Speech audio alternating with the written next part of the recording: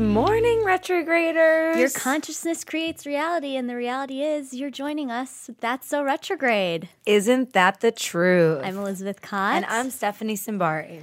And oh my, what a cosmic forecast we have going on. We are excited for today's episode. You guys, we have Ambi Sitham on in a little while, and she's going to give us the download on what's been going on up there. 5 retrogrades. 5 different retrogrades. 5 different qualities, 5 different guidelines for what we should be looking out for and potentially working on within ourselves. Right. Speaking of working on within ourselves, I'm still processing the information from last week's Earth Day episode. Same. Holy shit. Dude, I feel like I can't look at my life the same way anymore. Like, I immediately went home and was like, we got to start composting. Totally. And then proceeded to throw cherry pits and orange peels and things into my garbage. And then I was just like, okay, I need to reassemble my relationship to what is quote unquote waste. Right. And it's such a big adjustment. I started a compost bowl in my freezer. Good. It doesn't look very cute, but in my heart, I'm believing I am shifting for the better. Well, what I like about the freezer is that you're not getting that smell. And you don't have to look at it. Right. Do you have a green bin outside your apartment? I don't, but there is in like the neighboring vicinity, so I'm just gonna like take a look. And much like how everybody and their mother, it seems, is throwing out their dog shit in the trash bin that I have in my space, that like I think I can go find someone else's compost thing. Definitely, because you're doing a nice thing. But did we ask her about where to put dog poop? You know what? Something that always really bothers me is the plastic bag thing, where you're like taking something that's a natural material, putting it in a plastic bag. You're like doing all this work. Can't be good. Carry a shovel and bury it. That's my official recommendation. Are you recommendation. walking around Carlos, your dog, with a little mini shovel and burying it in the hills of Hollywood? You know it. There's a lot of cement there. That's all I'm saying. I'm going to bury Carlos's poop and accidentally dig up some gold from some old Hollywood woman who like buried it there after a heartbreak. You just wait, you guys. Yeah. So my whole mind and life has been flipped upside down post last week's episode. If you didn't get a chance to listen to it, Earth Day can be every day. So it should be every day. I turned 31. Happy birthday. Speaking of Earth Day, had a big rager. Earth Day, it's your birthday. And I've never seen more beer bottles in my life. And then you were stressed that you made a huge life mistake. Yeah, exactly. It was like a downward mental spiral. But I turned 31, and I will say the sign of being 31 is there were equal amount beer bottles as there were kombucha bottles. So thank you to Health Aid and the people at Co-op Agency for sponsoring Elizabeth's birthday party. But I will say, well, we'll get to this. Should I do my preemptive thorn right now? Sure. Kombucha as a mixer is a bad breath creator. And like my brother and a few other people were like, your breath really smells. And I was just like, first of all, that's the worst thing that I feel like I could ever possibly hear. And it's because fermented tea does not a fun mouth party make. No, but it's delicious and it's good for your inner gut health. So that's all that matters. And it made me drink less alcohol. Right. Because I just kept refilling with kombucha and not putting booze in because I couldn't find the booze. Health Aid, we love you. My favorite is beet and the carrot. Just, I'm a cayenne. My personal favorite. I'm a cayenne cleanse lover and a lemon ginger. Oh, love that. Yeah. All right, so Ambi Sitham, she's here. She's our astro goddess. She's a healer, Reiki healer, sound bath extraordinaire, but her area of expertise, she knows loads and loads when it comes to astrology, and she's here today to break down what the hell is going on with these 5 retrogrades. To help you guys and us just not panic when we're feeling all these high vibes. And then afterwards, we're going to get to some listener questions. Super excited about that. So let's welcome back to the show, Ambi Sitham. Welcome to the show, Ambi. Thank you, girl. I think we need just a current cosmic weather report as to what is going on right now, because I believe we're in a multiple retrograde. Yes, unfortunately we are. It's retro. It's really actually quite stressful. I mean, look, we already had Jupiter retrograde, Jupiter, the planet of expansion, goodwill, good fortune. We had in March Saturn turn retrograde as well. We then had Pluto and Mars turn retrograde a couple of weeks ago within one day of each other. So all the Scorpios out there and Aries are probably being massively affected by that. And then, of course, we've got good old Mercury turning retrograde in a couple of days, which makes a sum total of 5 planets in retrograde. In my head, the entire solar system is just like doing a backwards dance. It's working out its glutes. Yeah. Can we give a brief refresher on what a retrograde is? Yes. So a retrograde is when the planet essentially slows down. So it's as though, imagine it, this is the easiest way to imagine it. It's actually an illusion, okay? So imagine that you're on what we call the motorway, you guys call the freeway, and you've got two cars traveling along, and one car starts to slow down. So it looks as though it's going backwards. It's going backwards, but it's not actually. It's just kind of slowing down, right? And so it's a kind of an illusion. But essentially, that planet's energies, when it goes retrograde, go inwards. They do start to slow down. It does have an impact on us on the physical realm. So that's what a retrograde is. This happens several times a year. We can't avoid retrogrades, okay? I mean, it is so retrograde. It just is what it is. What a great saying. Hey, who came up with that? What do you feel like are the most important things to stay mindful of during this period? Okay, so I'm going to go through each planet very quickly. Jupiter. When Jupiter is retrograde, you could feel that expansion, growth, things that you're wanting to do may feel stalled. And that's okay, but just remember that what Jupiter's asking you to do is to create that expansion within, so that at the end of the retrograde, you can experience it and manifest it on a physical level, on the physical plane. Saturn. And when does that one end? Oh, so that one ends actually quite soon. Jupiter goes direct on May the 9th. So not too long, just after the new moon in Taurus, which is really powerful too. So that's good old Jupiter. Saturn. Okay, so Saturn anyway is a kind of planet of restriction. It's just that he asks us to do everything properly by the book so that we can benefit from his energies. When Saturn is retrograde, it's a great time to look within and about our responsibility. How responsible are we? And to review all our commitments on the physical plane. We can, when Saturn is retrograde, experience more delays and obstacles and find that everything requires more effort and more work. Progress can be delayed. Again, don't get frustrated. Reevaluate your commitments and reevaluate your responsibility. Like how responsible are you? And the more responsible you can be with Saturn, the more you can benefit from his good juju. Okay, and when does that one come back to life? August the 13th. Oh. But that's okay. Yeah. Saturn likes to do his slow thing. But something about this that I like is that it's offering a guided opportunity for all of us to look at the things that are holding us up or that we find difficult and know that there is a reason why and understand how to transmute it. Exactly. The whole point of this is that, these are themes of consciousness from the planets and they're themes of consciousness for us to work with. Yeah. So it's like a cosmic guide to working on ourselves. Yeah. And that's the way we all want to look at this. Yeah. Don't want anyone to get stressed by the word retrograde. So in the same way that you shouldn't be afraid of yourself, you shouldn't be afraid of the retrogrades. Absolutely. That's deep, Steph. I Thanks. like that a lot. Thanks. I do too. And what and else? The next one, Pluto. Oh, the little baby. I'm glad you're still acknowledging Pluto as a planet.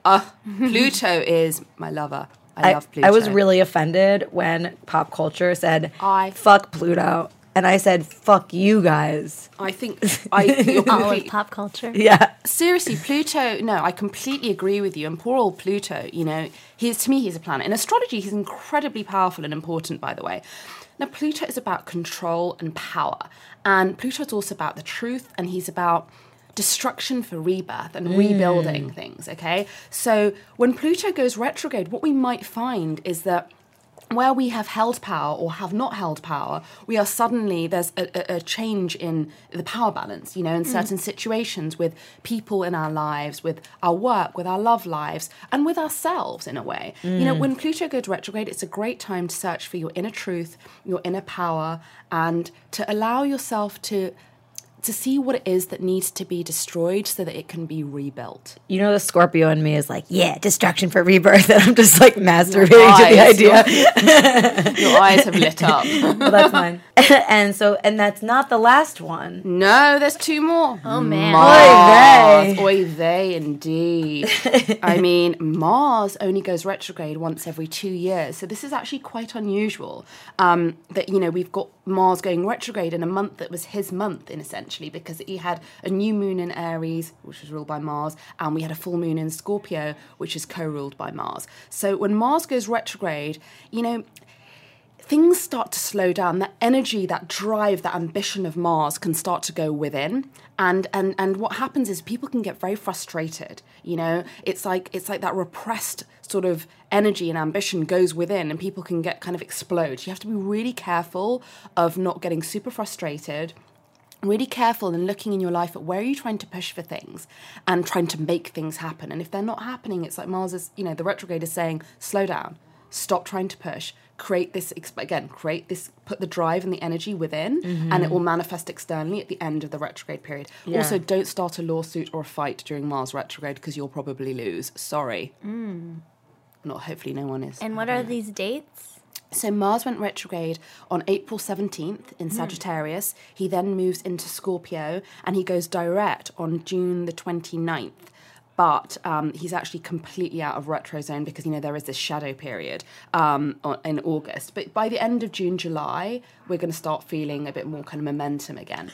May I ask, what's the difference between him being retrograde in Sagittarius versus changing into Scorpio? What are the qualities of the difference? So it's really interesting because Sagittarius is all about, it's ruled by Jupiter, and it's all about expansion, good fortune, spirituality, etc., etc. Whereas Scorpio is ruled by Pluto and is about, like, you know, the truth, rebirth, like destruction, rebuilding, all of those things, like finding out secrets, this and the other. I think that Mars and Scorpio is its kind of position almost. So I think Mars and Scorpio is going to be a little bit more intense for people. And he only goes retrograde, so he's only a little bit in Sagittarius, he's more in Scorpio. So I think that Mars and Scorpio, watch out for conflict. Avoid conflict, because Scorpio is a sign that can deal with conflict quite well. I'm looking at a Scorpio and a Scorpio rising, and I'm slightly scared. You mentioned the shadow. Yes. I know. This shadow. What is this shadow? Our shadows. It's Groundhog's Day, Elizabeth. Or Peter Pan, whatever you choose. So when a planet goes retrograde, it goes retrograde at a certain degree in a certain sign, okay? Then when it goes direct at another degree of that sign, or potentially of another sign.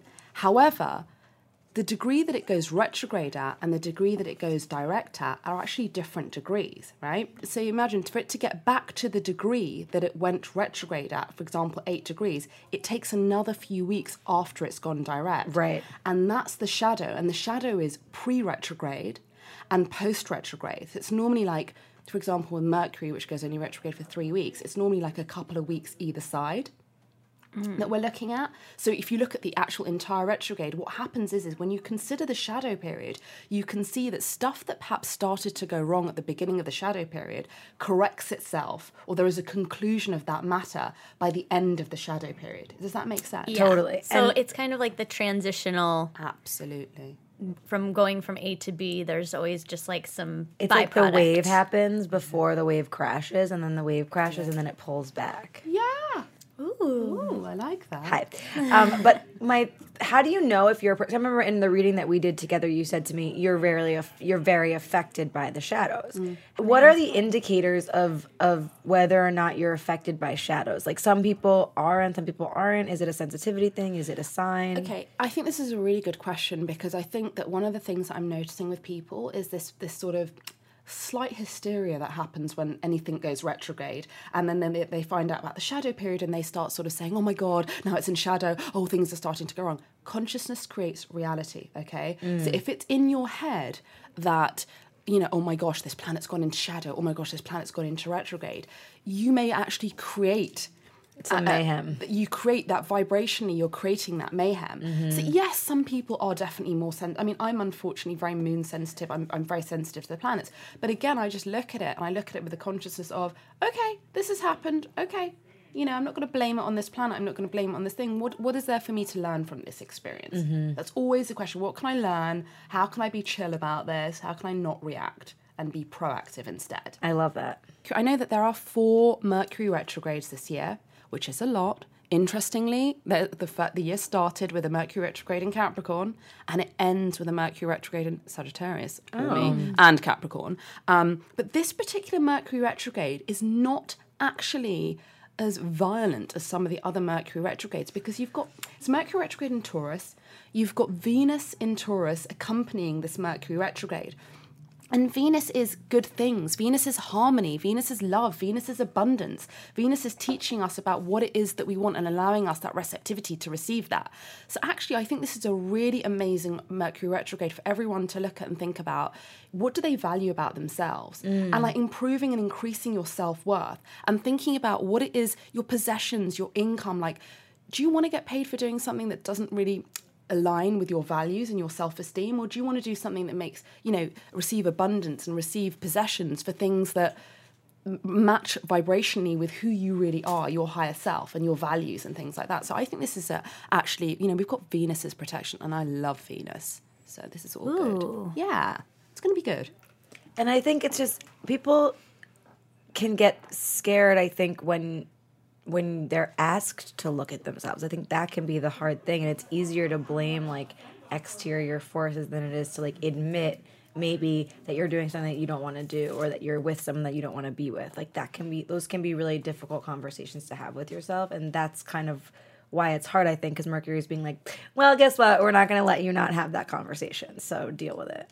Yes, no, it's true. And you know what? Victim consciousness. Like, I've worked with people, and I can be quite strict sometimes, and I've worked with people where they blame, I won't tell them anymore. I said, I'm not interested in talking to you about which planets are in retrograde, because they blame everything on the planets. And so I'm like, no, we're not even going to talk about the planets. We're just going to do some serious, coaching and self-work, because I have to get strict. Because it's, you don't want to be a victim. You want to be a victor of these circumstances. So it's important to remember that. Don't be a victim, be a victor. Love it. Yay. Wait, so what about Mercury? That's it. So that's a bit of Mercury. And also just to say as well, how interesting. I love how the way the cosmos works. Honestly, I get really overexcited. So we have Mercury retrograde in Taurus. So cute. I hope you do. You're an astrologer. I know. But I mean, I geek. I'm just a major geek, but it's okay. So we have Mercury retrograde in Taurus, and then we have a new moon in Taurus, and a powerful new moon in Taurus. This is a powerful new moon with a beautiful aspect called a trine to Jupiter and Pluto that's allowing us to really expand. I know that we're talking about internal expansion, all the retrogrades, but trust me, I was born with Jupiter retrograde in my birth chart. Internal expansion is what creates the external expansion and manifestation. So we've got that beautiful, soft, gentle new moon to look forward to. It's going to be a good time. It's just, just be everyone needs to be a steady eddies. And Elizabeth and I will both be getting our periods around that time. Oh, thank you for that information. Yes, thank you, Stephanie. New moon flow. Hey, I'm proud of my moon cycle syncing thing. Yeah, that's pretty cool. We're into that. Elizabeth and I wanted to ask a question regarding the upcoming new moon that you discussed in Taurus. Yes. And as aforementioned, a new moon is a great time for manifestations, and a full moon is a great time for releasing. Yes. So we're coming up on this new moon on May 6th. Yeah. Could you give us some quick tips to manifest? Absolutely. So make a manifestation list. Make a list. You can write very simply at the top of the list, I accept all of the below, or something even better, for my highest good and the greater good of all concerned. Always got to put that little, That was my rose last week. Yeah, she mentioned it. Because I loved the phrasing of that, because I always felt like when I was writing down manifestations, like it just felt like not finite enough, or not like the intention was there, but I needed like something to bookend it, so that really works for me. It also makes it feel like a spell. Yeah. It is a spell. Which I really like. I love spells. Need my selenite wand around my house. Yeah, you got to see my little manifestation ceremony. I'm excited. So everyone can just write that at the top of their list, and then I always say to list sort of 10 things. You don't have to go crazy. If you want to go crazy, you can, but start simple. For people that are new that are doing this, just start really simply. And think about the different areas of your life, your personal life, your friendships, your work, your health, fun, all those areas. But I think that also try and manifest with regards to the energies of that planet and that particular new moon. Okay. Does that make sense? Yeah. So, for example, with Taurus, everything I was talking about, especially because of the Mercury retrograde in Taurus, think about manifesting in the relation to your self-esteem, your values, your possessions, thinking about maybe reviewing in those areas, or making sure that what's surrounding you possessions-wise actually matches who you are. Let's say the new moon is in our sun sign. which is a kind of our guiding sign. Oh, yes. So if it's a, what does it mean? Yeah. Is it more powerful? Yes. Okay. So if there is a new moon in your sun sign or in your rising sign, the ascendant, That's it's me. super powerful. I think both of you are getting hit up. Yeah, I know it's my both your sun charts. and it's your moon. Hi. No, it's my rising. Oh, whatever. It's the same. We're flip-flop No, just sun, kidding. moon, different moon signs. What's your moon? Taurus. Yeah, I think you're Taurus. You're isn't Taurus, it? Taurus, Scorpio? Yeah. What a bitch. Hi. My moon's in Taurus too. So when it's a new moon in your sun sign, the essence of who you are, or your rising sign, your identity, your how the world perceives you, very, very powerful opportunity for you to set intentions about the essence of you and how the world sees you. It's like almost a birthday new moon. Right? So you want to be not just setting intentions for the next month to come, but for 6 months' time when there's a corresponding full moon in your sign. Something to complete, to come to fruition by that time. I love that. All right, so now that we've gotten our personal questions answered, thank you so much. That is just scratching the surface of the questions that I would actually like to ask. I'll have you all know. I'm sacrificing myself for the good of the people. We're going to share the knowledge. I want to thank, first of all, everyone who wrote in. We had so many great emails. Our first question comes from Eleanor. She says, so a year ago, I broke up with my boyfriend of 8 years. Following the breakup, I focused my energy on self-love, building my career, and making peace with change. I also got really into astrology and learning more about zodiac characteristics and compatibility. What's that word? Characteristics. Hey, enunciation is not my forte. Can Ambi explain why zodiac compatibility is a thing? Should I be paying attention to sun signs or Venus signs? Ooh, I love this question because I never not Googled someone before I've tried to fuck them. Oh my gosh. Googled their astrology and maybe their credits. It's all coming out now. Well, first of all, Eleanor, I want to say, I'm sorry about your breakup and good for you because everything you're doing, working on yourself, self-love, focusing on you, amazing. Astrology is spirituality, essentially, so also amazing. Gold star for you. Sun sign. Sun sign is the essence. Okay, so, with astrology, it's a mistake to only look at the sun sign because the sun sign is just, it's like the headline news, almost. It just gives you a few tips on what's going on. Really, you need to know and be looking at and considering so much more than that. Now, look, if this was somebody that you were going to have a serious relationship with, and people do come to me for these types of charts, I would recommend a synastry chart. And a synastry chart is essentially, it's quite complicated sort of astrology because it's essentially comparing, it's the art of relationship astrology, we call it. And it's comparing two people's charts and studying them and seeing how those charts interact and ping, so what the flavors of the relationship are essentially. So that's, but you don't want to be doing that with just some rando that you're going on a date with. Yeah, I don't think you can't be like, hey, by the way, it's our first date. What time were you born? Actually, I have done that. Otherwise, I'm not allowed to go out with them. No, I'm just joking.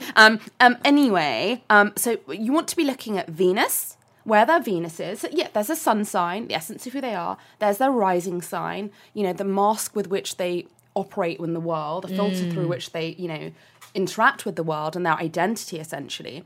Their Venus sign, Venus is the goddess of love and rules romantic love. So it plays an important role in sort of our pleasurable attachments in a general sense. So it's like pleasure, love, abundance, all those kind of things. So Venus is all about romance and heart attraction rather than Mars energy, which I'll go on to. So look at their Venus sign and you can work out, what's your Venus sign, what's their Venus sign. That will tell you a lot about romantic love and their view to romantic love.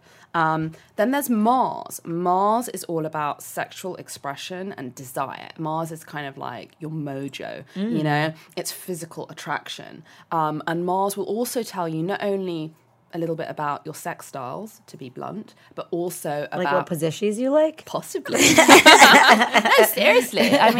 Anyway, I'm not sure which I don't have PG. Anyway, but it also talks about how the person handles conflict. And I think that's quite important to understand in a relationship. You know, it's like how you guys handle conflict as individuals will, because of, you know, your birth charts, will explain how you handle conflict within a relationship. Right. So that's pretty important too.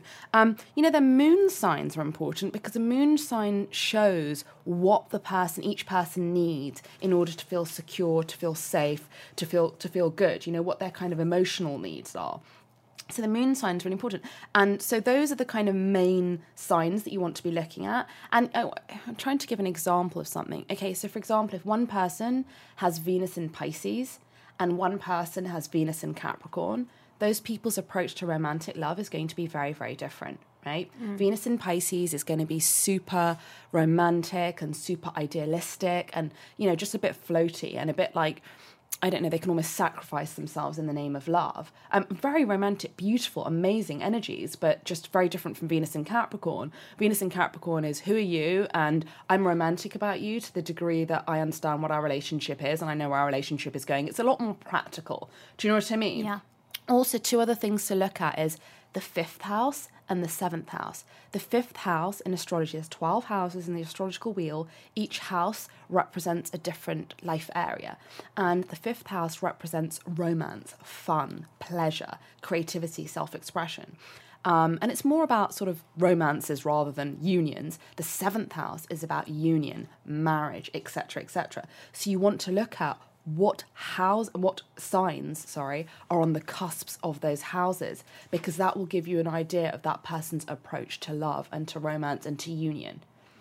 So it makes complete sense. And I'm just wondering, I feel like there's a lot of amateur astrological dabblers out there. You know, like I was just on set last week and there was a bunch of people, like, I'm into astrology, and it was after I'd seen you and they were trying to like diagnose everyone. And I was just like, but it worries me that people are using this as like a way to be like, you shouldn't be with that one, you should be with this one, you shouldn't be like, I'm asking, my question is, regardless of where the things are in your houses, is there a way to have a match if you understand the communication styles? Absolutely. And I think that's a really, really pertinent point because, you know, you can have perfect charts that match up, and then life happens and it just doesn't work out in the end. And at the end of the day, our polarities, our differences, and even when, you know, you put someone's charts together in the synastry chart and you look and there's oppositions or squares, which are technically like difficult aspects, that does not mean that the relationship won't work. It just means that the people have to elevate and transform in order for the relationship to proceed and to be solidified.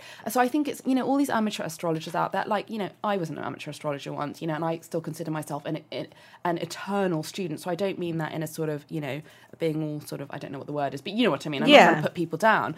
But I do think that we have to be really, really conscious of what we say and what we think and what we tell friends of ours. And, you know, it's the same way that if someone comes to me, there's no good chart, there's no bad chart. There's blessings and burdens in every chart. There's blessings and burdens from every new moon, every full moon, you know. It's all consciousness, fundamentally. Certainly what I practice. So to find our charts, there's like fun little algorithms online that you recommend. Loads of free, you know, you can do, I think there's Cafe Astrology, there's AstroDienst, there's loads of free online things that you can just go to, put in your birth details and find it out. But again, you know, have the right consciousness when you're doing this. Don't get obsessive, and especially if it's like a first date with someone, I think that's slightly, you know, just like when you're dating them. Go in blind with it and maybe don't check it until after you sleep with them. Yeah, but I think it can be a fun way to be like, oh, you're reacting to this thing and like I'm reacting this way, and like, oh, maybe it's because you sway this direction, and how can I change my communication style or my understanding in order to meet you in the middle? Did you ever read the book Sextrology? No. Oh my gosh. We need to get it for her. Yeah, you can put in anybody's. It does like a full write-up on each person's birthday. Ooh. And it's crazy accurate. Highly recommend. Love TSR required reading over love here. it. Sextrology. Okay, so along with the birthday book. Our next question comes from a lovely listener. Her name is Hillary. Hillary Brown.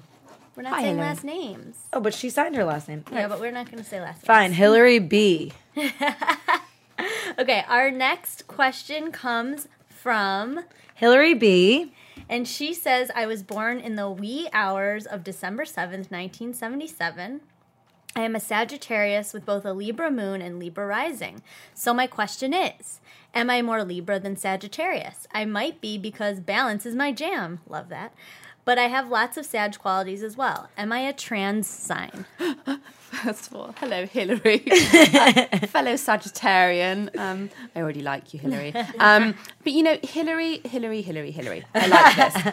So this is a really, really good question because, again, it goes back to what I was talking about before about these sun signs really only being the headlines of our lives. And actually our rising sign and our moon sign, it's so important to look at to look at least to look at those, if not all the other planets that are in someone's chart and how they're aspected. But here's the thing. She's a Sag sun, Hillary. So I'm a Sag sun as well. When people meet me, they meet the Virgo rising, okay? Only when you really get to know me do you see the Sag sun.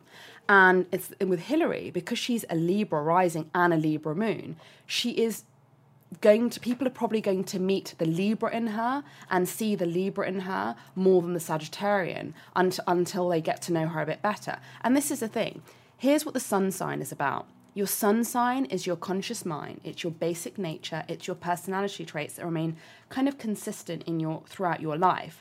And it describes the way that you are vital almost and powerful in life. Do you know what I mean? So it shows how your will operates, So I have and so does Hillary. We have very saggy kind of qualities, okay? So that's kind of excitable, very cheerful, optimistic, probably, quite blind faith about lots of things. But then, so in some ways, it's like the psychological basis upon which your actions are, the psychological basis for your actions, right, is your sun sign. But your rising sign is the filter through which you interact with the world. It's how when people meet you, which is why, for example, when someone, people meet me for the first time, she's not like really warm and friendly and bubbly. And it's because they're meeting the Virgo. They're not meeting the Sagittarian, because your rising sign is the mask through which you interact with the world. It's a mask, it's a filter that the world sees you through and that you see the world through, right? Until you feel safe and comfortable, and then you're more of your sort of sun sign.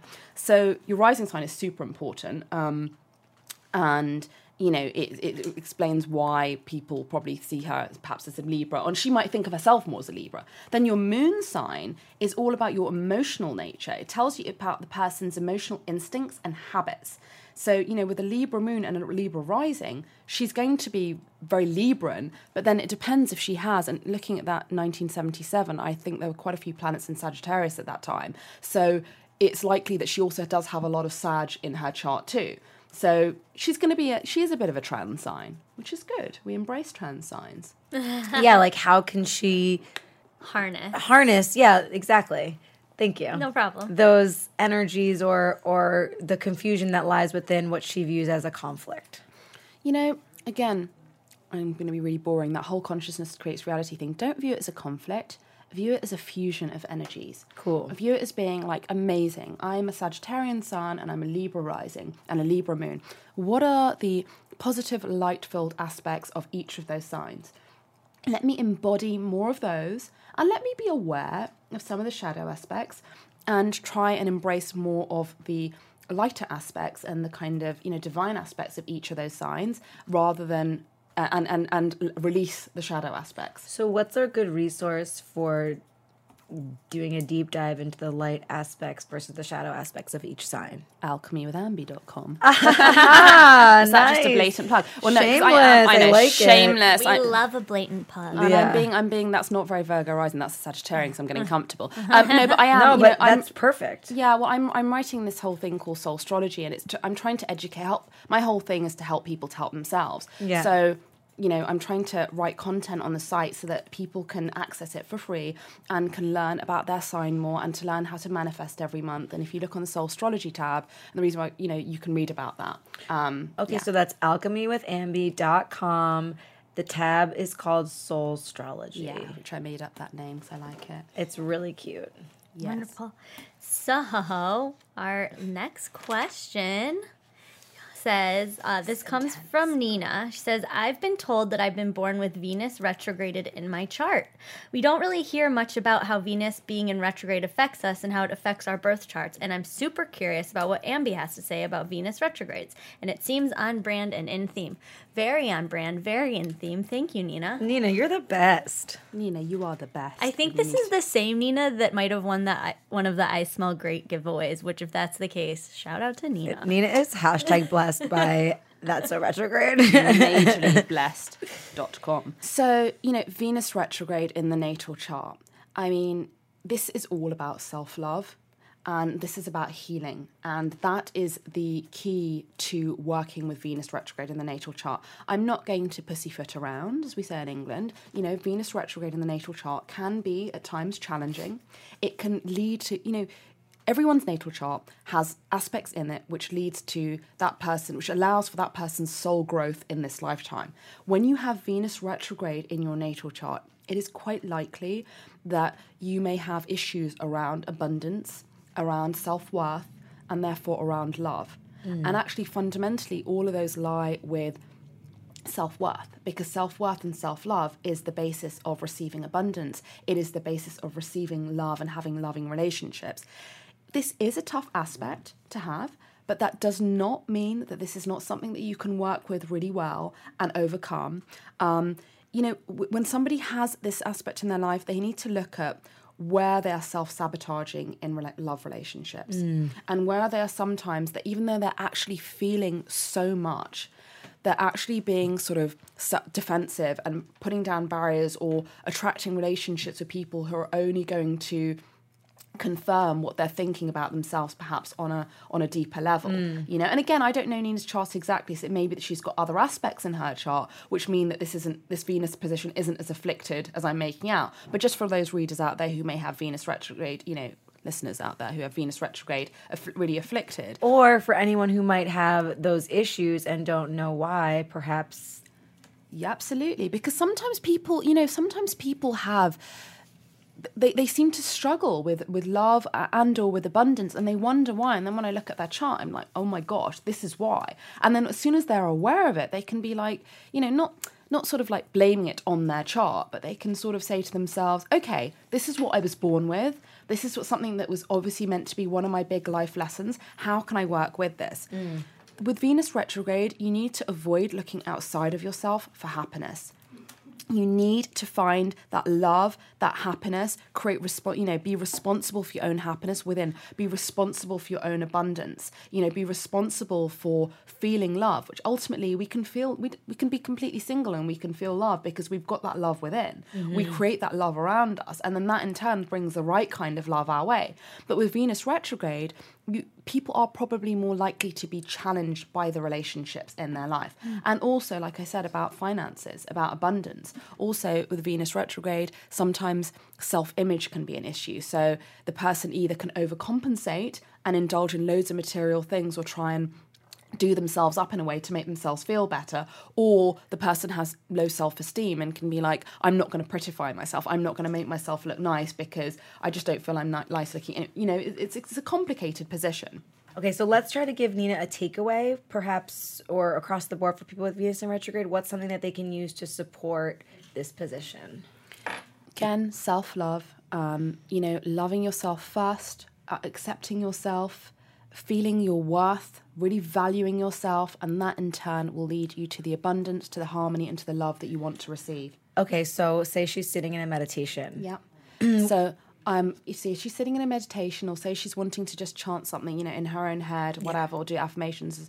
I love myself, and others love me the way that I love myself. Perfect. Ooh, I think maybe we can all try that regardless of where our charts are aligned.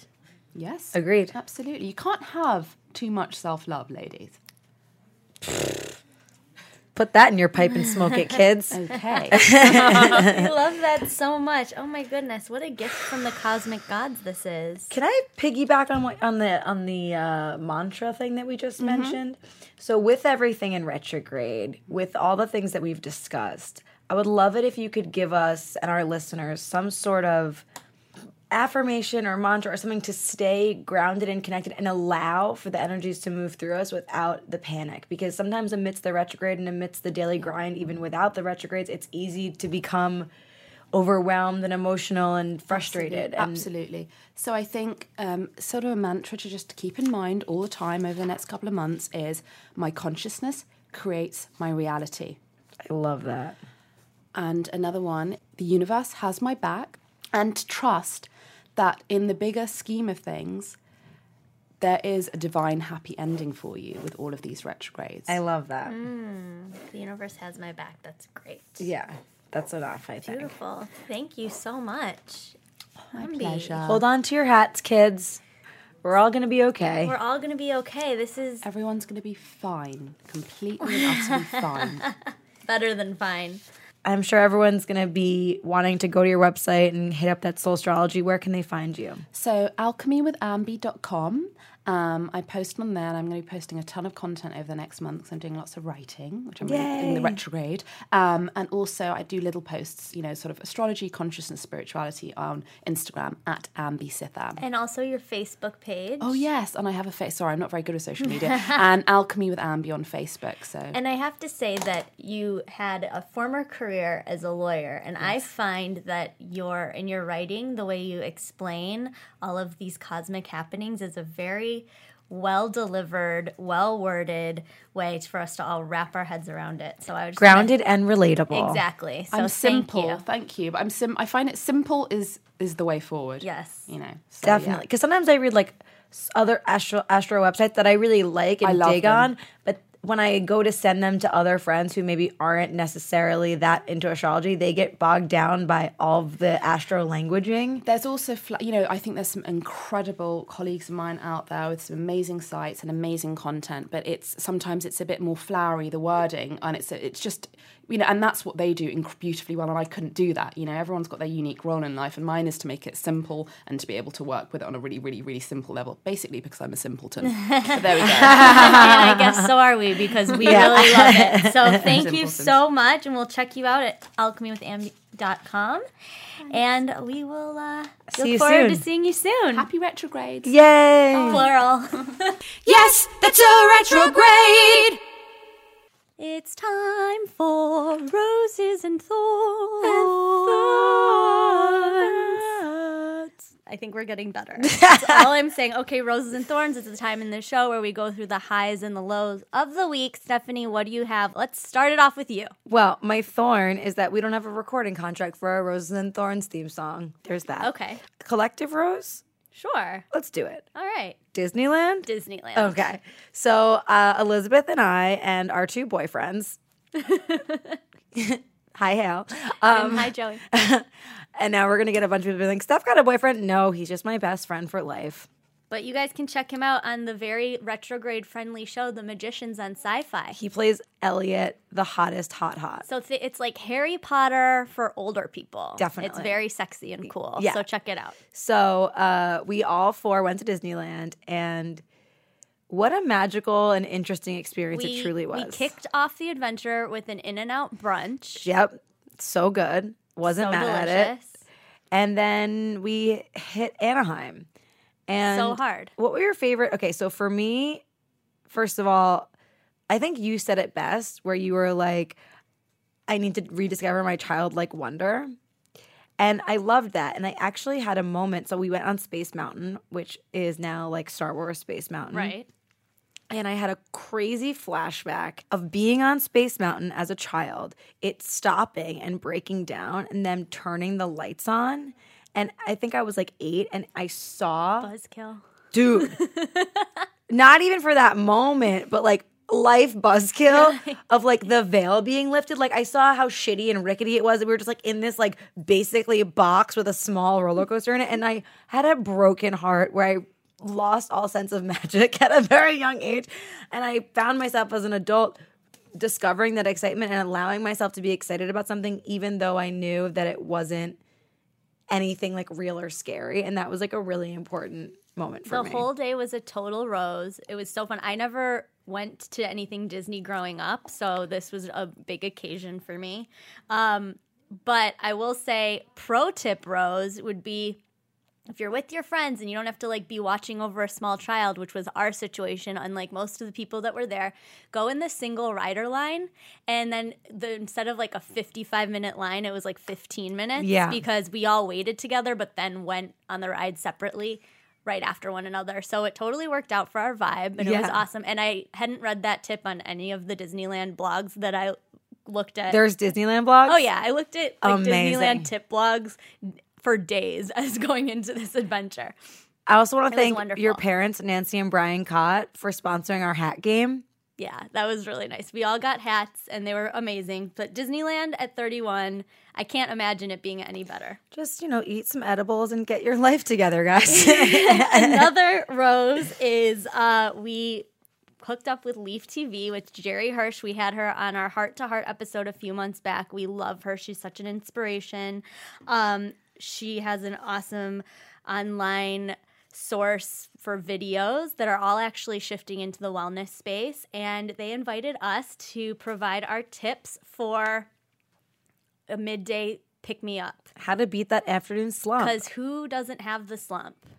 So that was really fun. We did these videos. We post them on the website. You guys can check them out. And I also want to shout out Olive and June for hooking us up with Manny's for that. Olive and June is this awesome manicure location. There's 3 locations here in LA. It's a salon. A manicure salon. A nail salon. Yeah, that's it. You guys might have heard of them. They are very focused on using non-toxic products, and we love that, especially when it comes to manicures, because that shit be scary, you guys.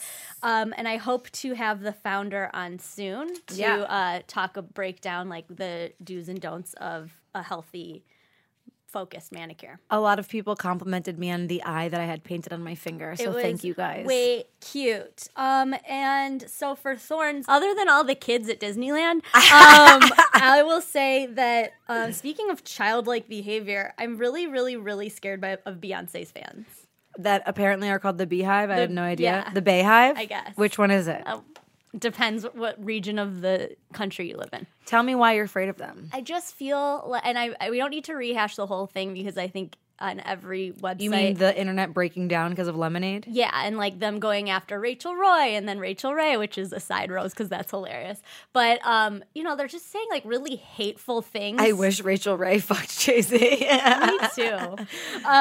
Left him with a dope recipe. EVOO, I just feel like that's not the message. It's to like go after people and threaten them, and it just feels like very Mars retrograde-y, and I don't like it. Well, it's interesting that people are going after these women when Beyonce made a conscious effort to just make it about the art and the expression, and she didn't. I mean, the one song is kind of aggressive, but the rest of it is like really beautiful and about healing and letting go and processing and transmuting the whole thing. Yeah, I just feel like if you're a Beyonce fan, you're like missing the message if you're then using like hateful online bullying, because I think this isn't about like slut shaming over here. The overall message is empowerment, and there's not really room to empower yourself or anyone else when you're using like hateful put downs on people, especially children. Completely really agree. Gross, really big thorn. But I do enjoy that like the emoji for lemonade and B just means Beyonce now. That's really great. But I will say, just Major Roses, that whole thing was the most visually stunning thing I've ever seen, and such an emotional journey. And I don't really care what it's about. Like it's about whatever you interpret it to be about for you personally. To get distracted by whether or not Jay-Z fucked someone else, I don't think is really the point of it. And if you focus on that, you're kind of missing the beauty of what she's talking about. Yeah, so for you, Beyonce. You go, Beyonce. Yeah, you go. She needs us. Hey, Beyonce, we think you're going to be somebody one day. Yeah. So, wow, what a great show. We really did it, huh, guys? Yeah, we had it. We did it. Ambi, you're a fucking goddess. I totally sort of kind of understand my chart now.